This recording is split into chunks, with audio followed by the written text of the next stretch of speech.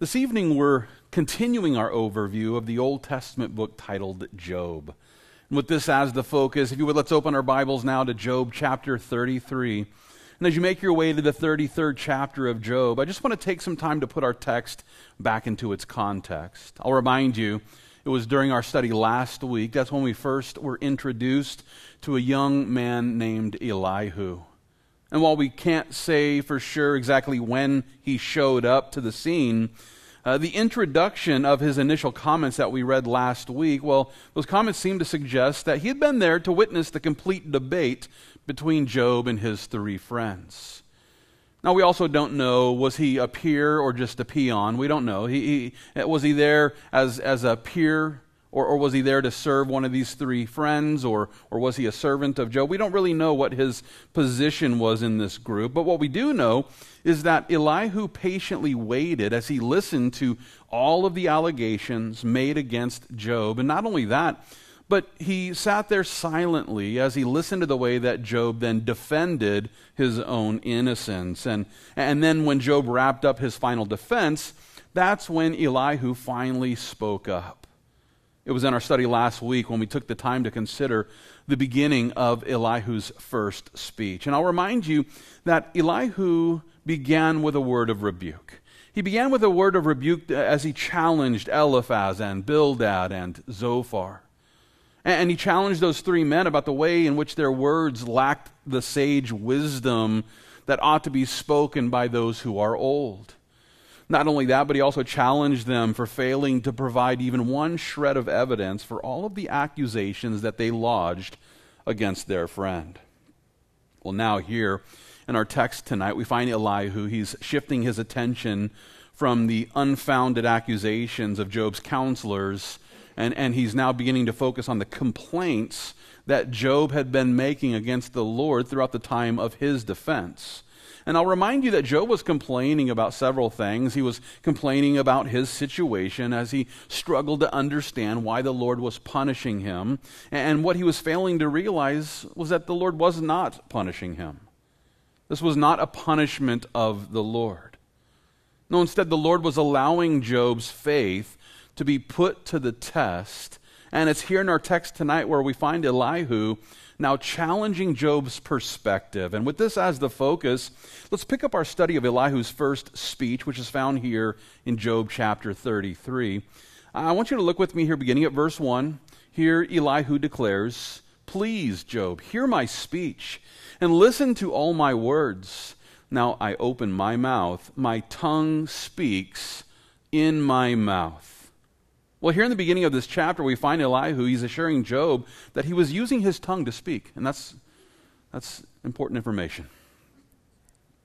It's good to know that he was using his tongue to speak because, if you meet a person who's speaking, but they're not using their tongue, chances are, I'm just suggesting that it might be one of those lizard people that the YouTubers keep warning me about. I don't know why these videos pop up in the algorithm, but, apparently there's lizard people out there, and I'm just wondering how they use their tongues when they speak, but now I'm completely off the rails. Elihu wasn't referring to the physical mechanics of oral motor skills. No, instead, he was respectfully informing his audience here that the words of his mouth were now being aimed at Job. That's the whole point here in the first two verses. He's shifting his focus from the three friends of Job to Job, and he's letting everybody know that's what's happening here. Elihu was doing his best to avoid confusion by presenting clear communication. And at the same time, he also wanted to assure his audience that his intentions were respectful and his motives for offering this word of rebuke was pure. And I want to consider how he puts it here in Job chapter 33. If you would look with me here beginning at verse 3. Here Elihu declares, "My words come from my upright heart. My lips utter pure knowledge. The Spirit of God has made me, and the breath of the Almighty gives me life. If you can answer me, set your words in order before me. Take your stand. Truly I am as your spokesman before God. I also have been formed out of clay. Surely no fear of me will terrify you, nor will my hand be heavy on you." Here in these verses, we find Elihu, he's taking a moment to assure Job that there was no need for him to be defensive as he began to listen to the point that Elihu was making. He's saying, hey, you don't have to be defensive about this. And remember, Job's already on the defensive here. He's already on the defense, especially after 3 rounds of debate that he had with his friends.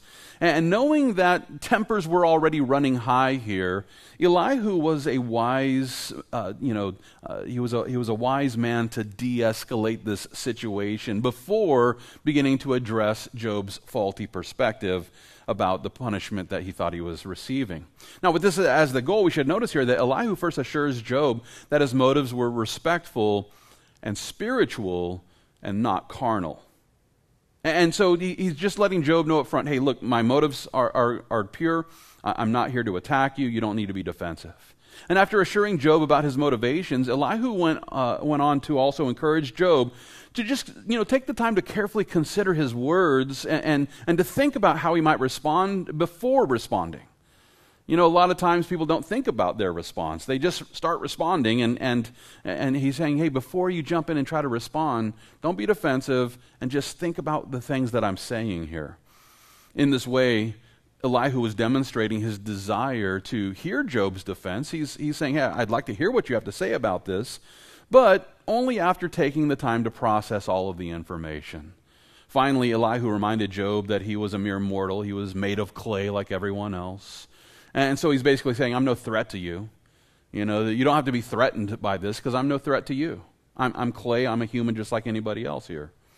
He also assured Job that his words wouldn't be harsh nor condemning. He's saying, hey, my hand's not going to be heavy against you. In this way, we can see how Elihu was preparing Job's heart so that he could receive this correction, even in the midst of his suffering. Now, as we consider this approach, we must not fail to recognize the difference between the tone that Elihu took with Job and the tone that he took with Eliphaz, Bildad, and Zophar. 2 totally different approaches. I'll remind you, it was in our last chapter, it was last week in chapter 32, there we found Elihu beginning his speech with a fairly aggressive tone as he began to rebuke these men who were Job's incorrect counselors, right? He wasn't very gentle with these guys. And one reason why is because they hadn't been gentle with Job. For example, it's there in Job 32, verse 9, there Elihu declares, great men are not always wise, nor do the aged always understand justice. In other words, he's saying, hey, just because you're old doesn't mean you're smart. He's letting them know that just because they were old didn't mean that their words were wise, nor did it mean that their accusations were just. And in that way, he just drops the mic, says, boom, roasted, and walks away. No, seriously, in verse 11 and 12, he goes on to declare this. He says, indeed, I waited for your words. I listened to your reasonings while you searched out what to say. I paid close attention to you, and surely not one of you convinced Job or answered his words. In other words, Elihu was assuring Job's counselors that their counsel was both unreasonable and entirely unconvincing. Their arguments didn't have explanatory scope or power, and so he's just dissing these guys. And as we consider the harsh tone that Elihu took here when he rebuked Eliphaz, Bildad, and Zophar, I want to compare that approach to the gracious way that he's preparing Job's heart for his words of correction. And he's basically saying, hey, I'm not going to be heavy-handed. And, I want you to just drop your defenses and just hear me out. And as we consider these 2 different approaches, I think that we would all do well to realize that there really isn't a one-size-fits-all approach when it comes to corrective counsel. If you think that all corrective counsel must come with a soft tone, well, that's probably not the case. And if you think that, corrective counsel must always be harsh, well, that's not the case either. To prove my point, I want to consider the different ways that Christ Jesus corrected people. For example, it's in Matthew chapter 23. There the Lord Jesus presents 8 harsh woes to the religious leaders of his days. And this includes Matthew 23, verses 27 and 28. Here's one of these woes. He says, woe to you, scribes and Pharisees, hypocrites, for you are like whitewashed tombs, which indeed appear beautiful outwardly, but inside are full of dead men's bones and all uncleanness. Not some uncleanness, but all uncleanness.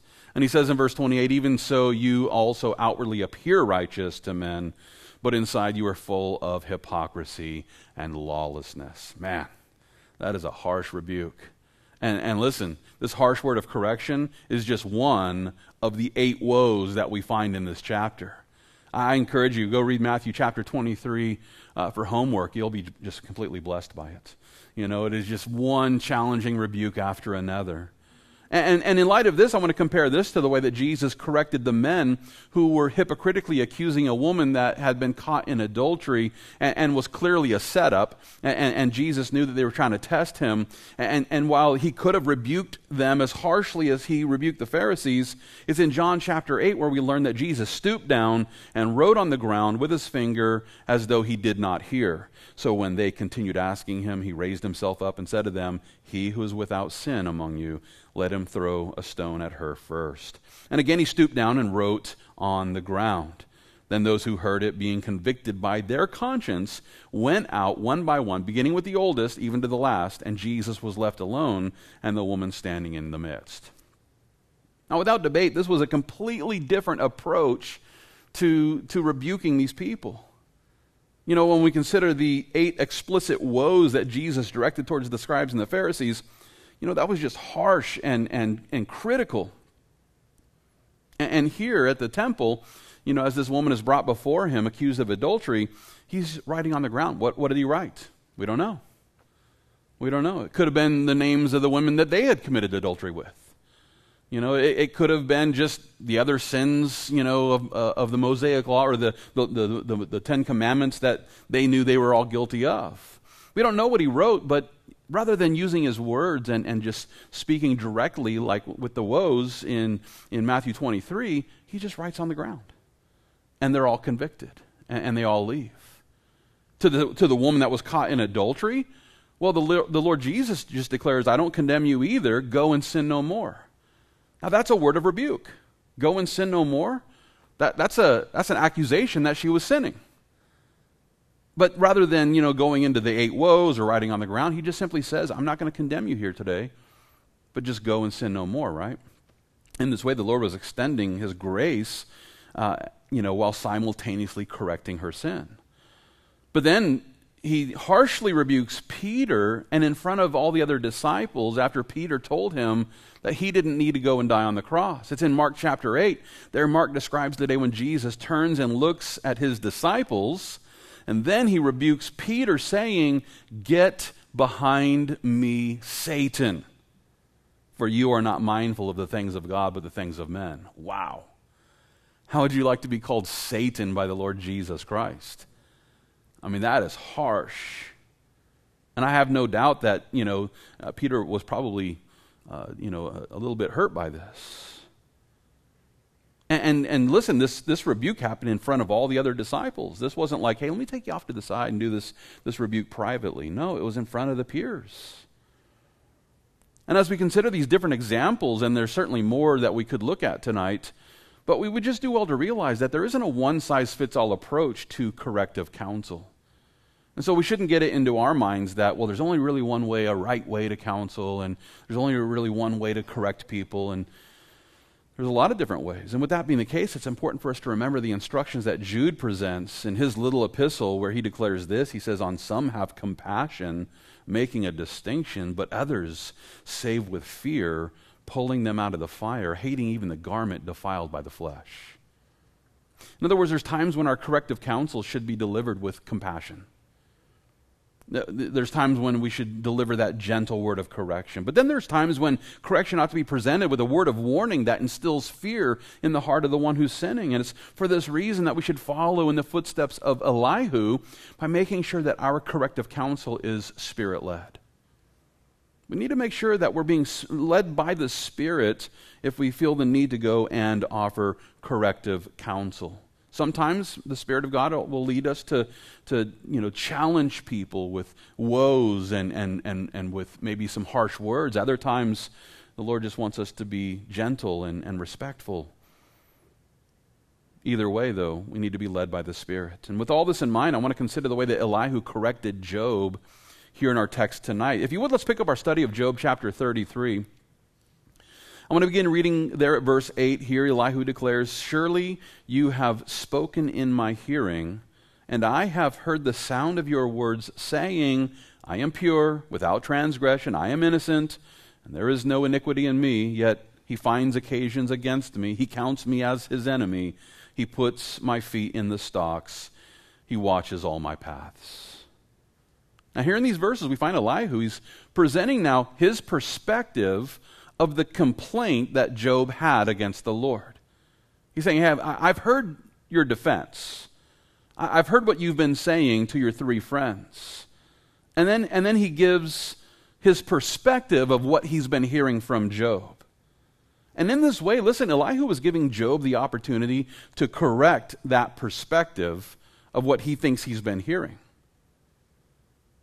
I think Elihu was very wise here in saying, hey, here's what I hear you saying. Am I right?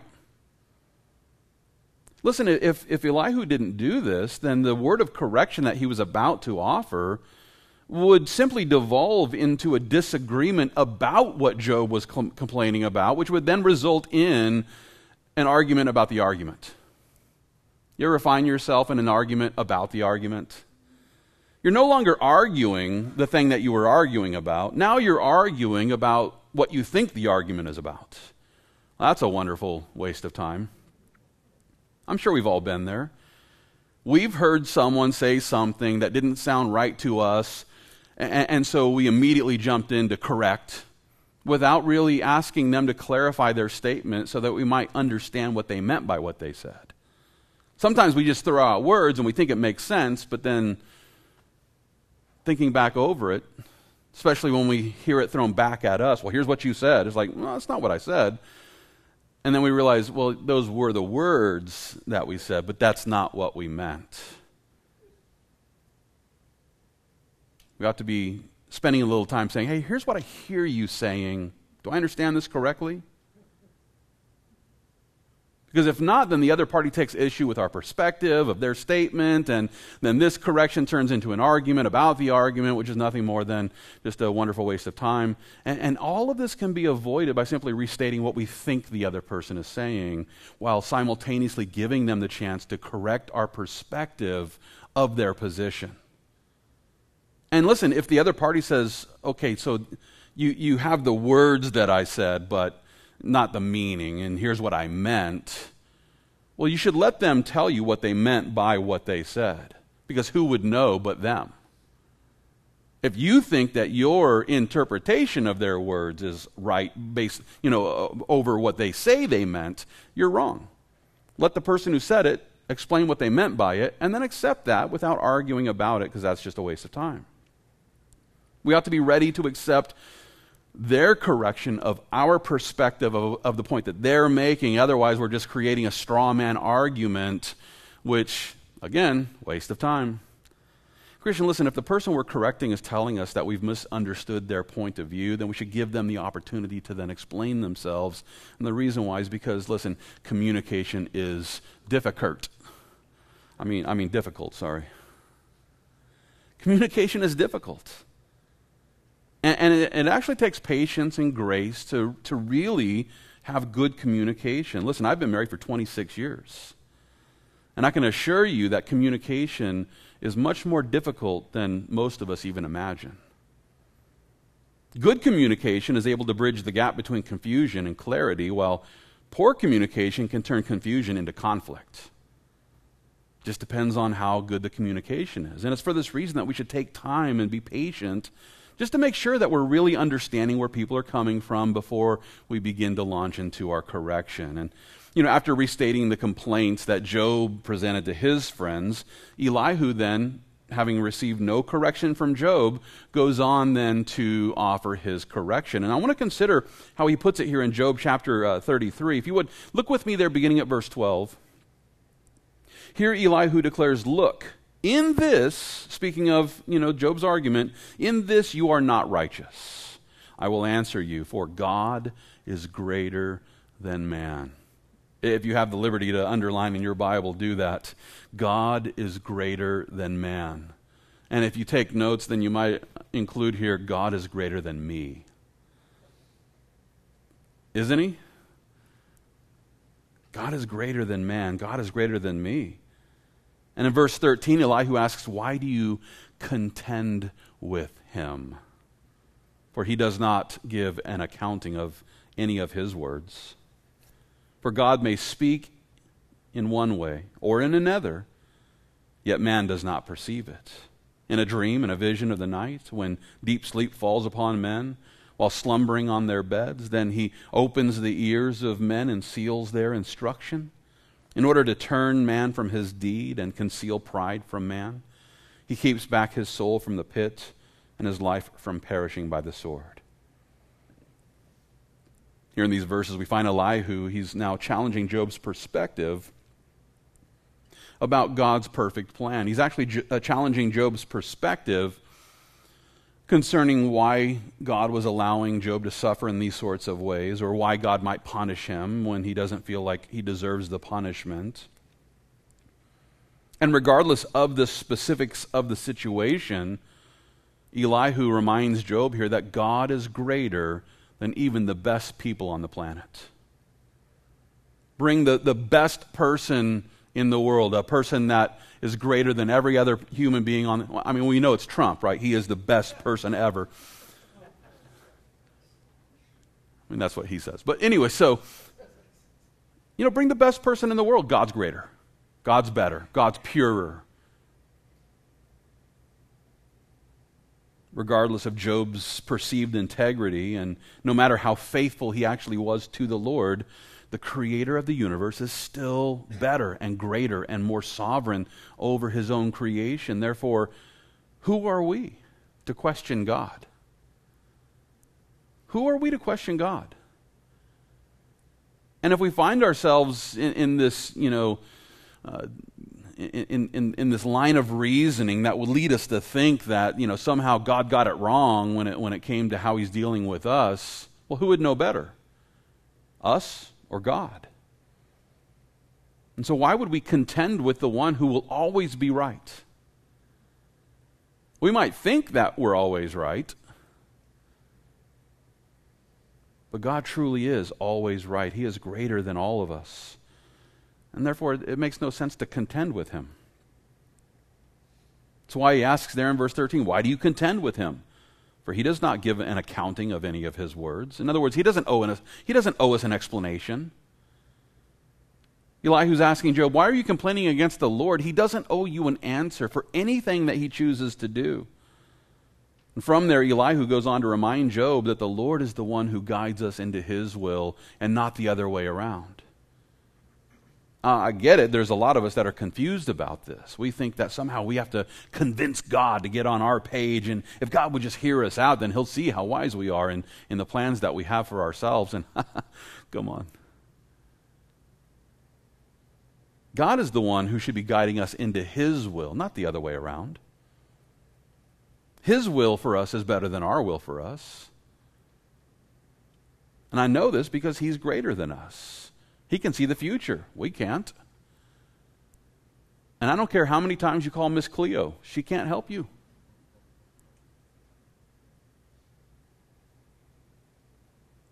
We ought to spend our time humbling ourselves before the one who's greater than all of us and look for his instruction as we move forward in faith. And rather than complaining against the Lord when things don't go our way, we do well to remember that the ways of the Lord are always right, and yes, even when the path is painful. If you find yourself on a painful path tonight, you might be thinking, well, clearly God's making mistakes up there. What's going on? Listen, even when the path is painful, he's right. And I like the way that the prophet Hosea put it in Hosea chapter 14. It's verse 9 where he declares, who is wise? Let him understand these things. Who is prudent? Let him know them. For the ways of the Lord are right. The righteous walk in them, but transgressors stumble in them. From this we do well to remember that the ways of the Lord are right. And not just some of the time, but all of the time. The ways of the Lord are always right, and yes, even when the righteous path is painful. Rather than complaining against the Lord, we should learn how to be content as we look to the Lord for the spiritual strength that we need to move forward and pass every test. With this as the goal, I want to consider how Elihu encouraged Job to consider the pain and the suffering that we all endure here on earth. And so with that, I want to pick up our study of Job chapter 33. Look with me there, beginning at verse 19. Here he declares, "Man is also chastened with pain on his bed, and with strong pain in many of his bones." Now, I think that should be cross-stitched into a pillow and sold at the Christian bookstore, because that is a reality.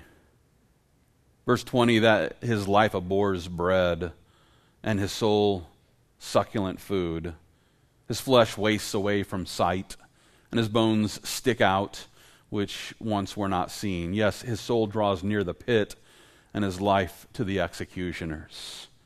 I don't know about you, but I think Elihu's being a real bummer here.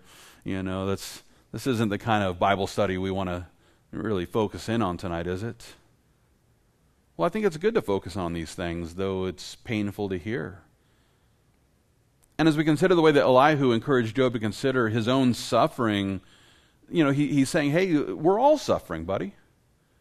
Job is like, my life is the worst. I've got, kids who have passed, and I've got, sheep that are, stolen, and I've got boils all over my body. And Elihu's like, yeah, sometimes life is just horrible. And it's true for everyone. Some people just kind of have this, my life is the worst complex, and don't really give any consideration to how everyone else around you is suffering too in some sort of way. Life is hard at times. And not just for you. But everybody goes through these things. And Elihu's reminding Job that the corruption of the curse eventually affects everyone. It's in verse 19 where he speaks of those suffering from aching bones while lying on their bed. And for me, I call this good morning. This alarm goes off and it's like, oh yeah, I hurt. In verse 2, Elihu refers to those who no longer have an appetite. They no longer have a desire for bread and delicious food. And I haven't gotten there yet. So I'm somewhere in between. My bones hurt every morning and I'm in the pit. Somewhere in there you lose your appetite, I guess. I'm probably never going to happen to me. But anyway, in verse 21, Elihu speaks of those whose flesh wastes away from sight. And it's possible that he's referring to the way that our skin grows thin the older we get. You might not know that. Our skin grows thinner, and easier to cut open, easier to bruise. And this just is the nature of the fallen flesh. He refers to the way that, the bones of the elderly begin to stick out as muscle mass begins to disappear. This is the process of deterioration that we're all going to experience unless we're fortunate enough to be raptured up into heaven. But Elihu's helping Job to remember that everyone suffers in some way, shape, or form. And the reason why is because of the curse that came after Adam and Eve ate the forbidden fruit. I think Paul put it succinctly in Romans chapter 5. It's verse 12 where he declares, "Through one man sin entered the world, and death through sin." Simply put, we all suffer from the stain of original sin, resulting in the death of our mortal bodies. And so from the minute, we're born, and we're already in a process of dying.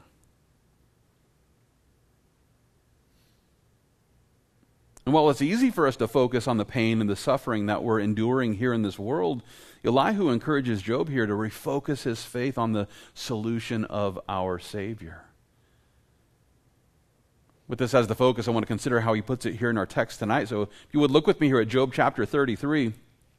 I want to pick up our study at verse 23. Here Elihu declares, "If there is a messenger for him, a mediator, one among 1,000, to show man his uprightness, then he is gracious to him and says, 'Deliver him from going down to the pit.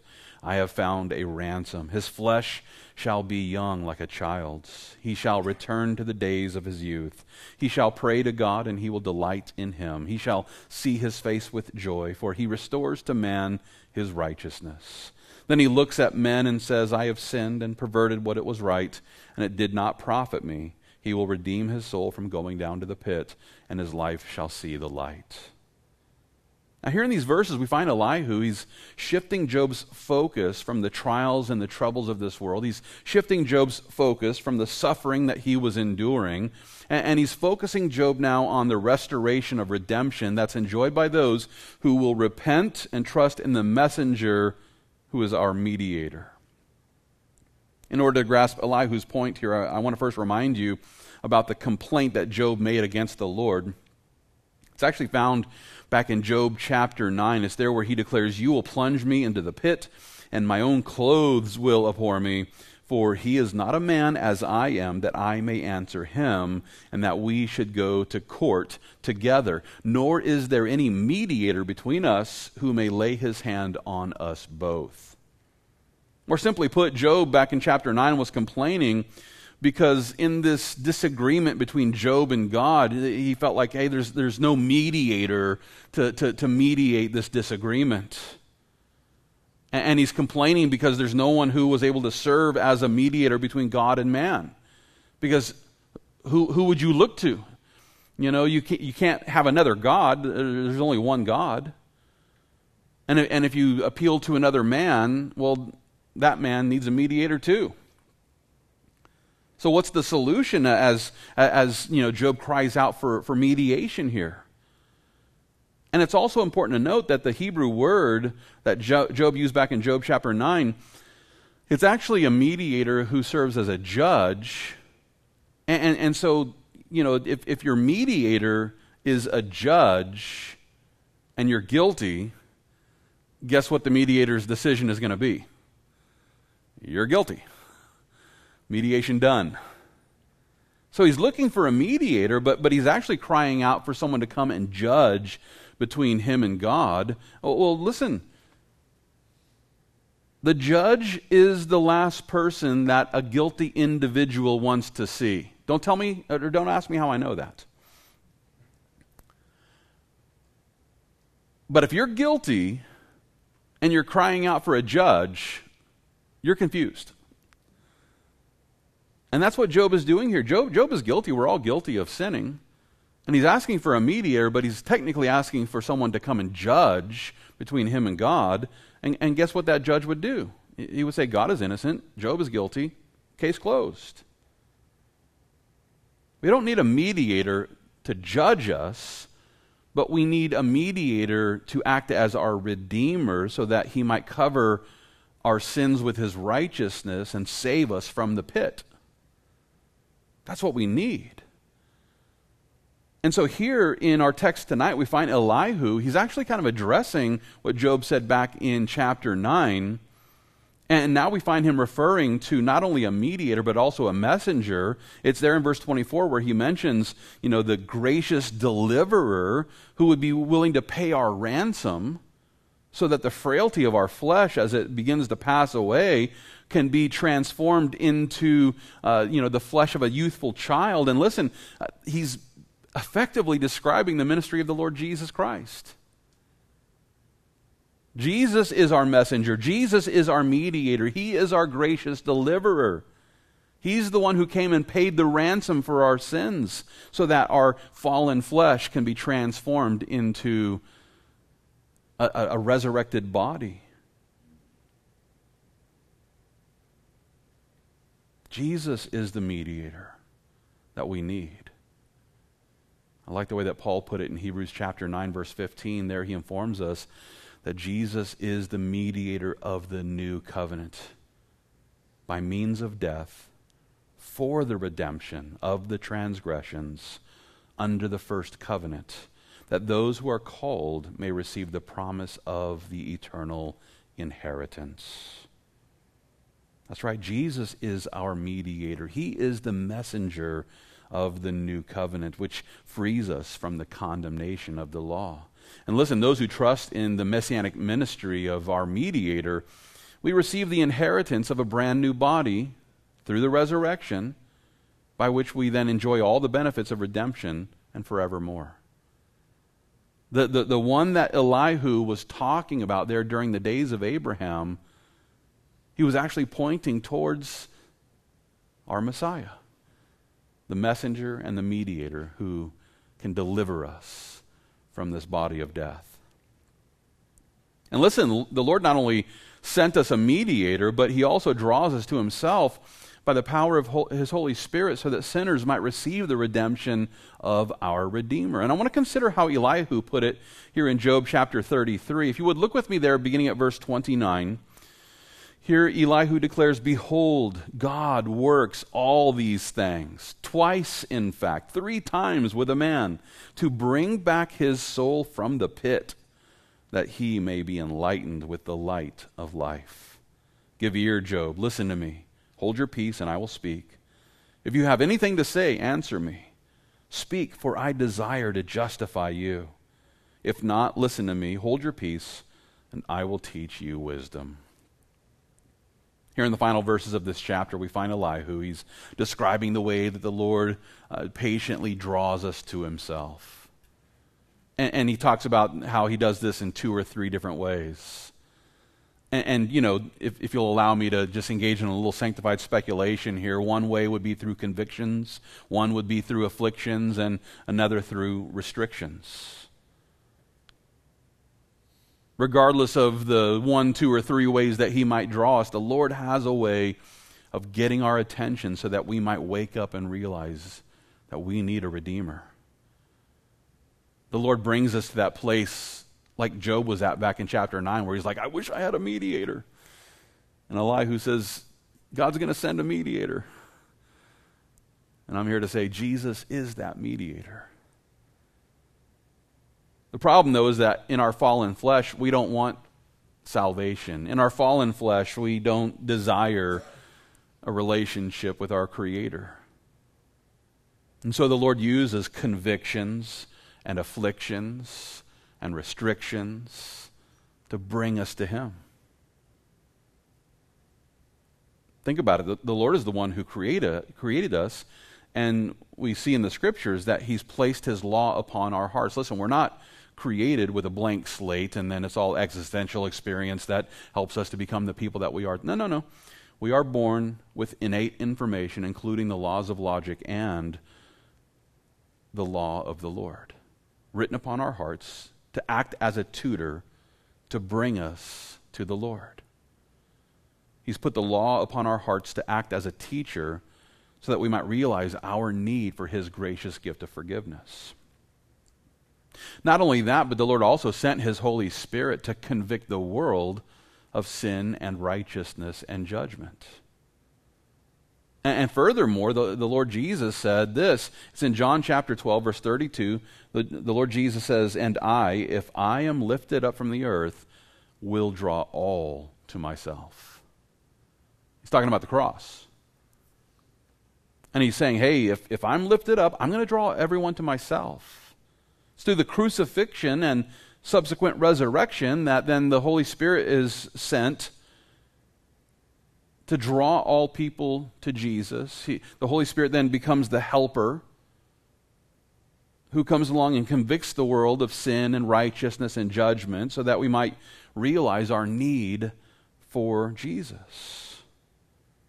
The Holy Spirit was then sent to draw everyone to our Savior so that every person might use their free will to receive our Redeemer. At the same time, he still gives everyone the free will to reject our Redeemer as well. And listen, those who continue to reject our Redeemer are eventually given over to their own sinful desires. I want to consider how Paul puts it in Romans chapter 1.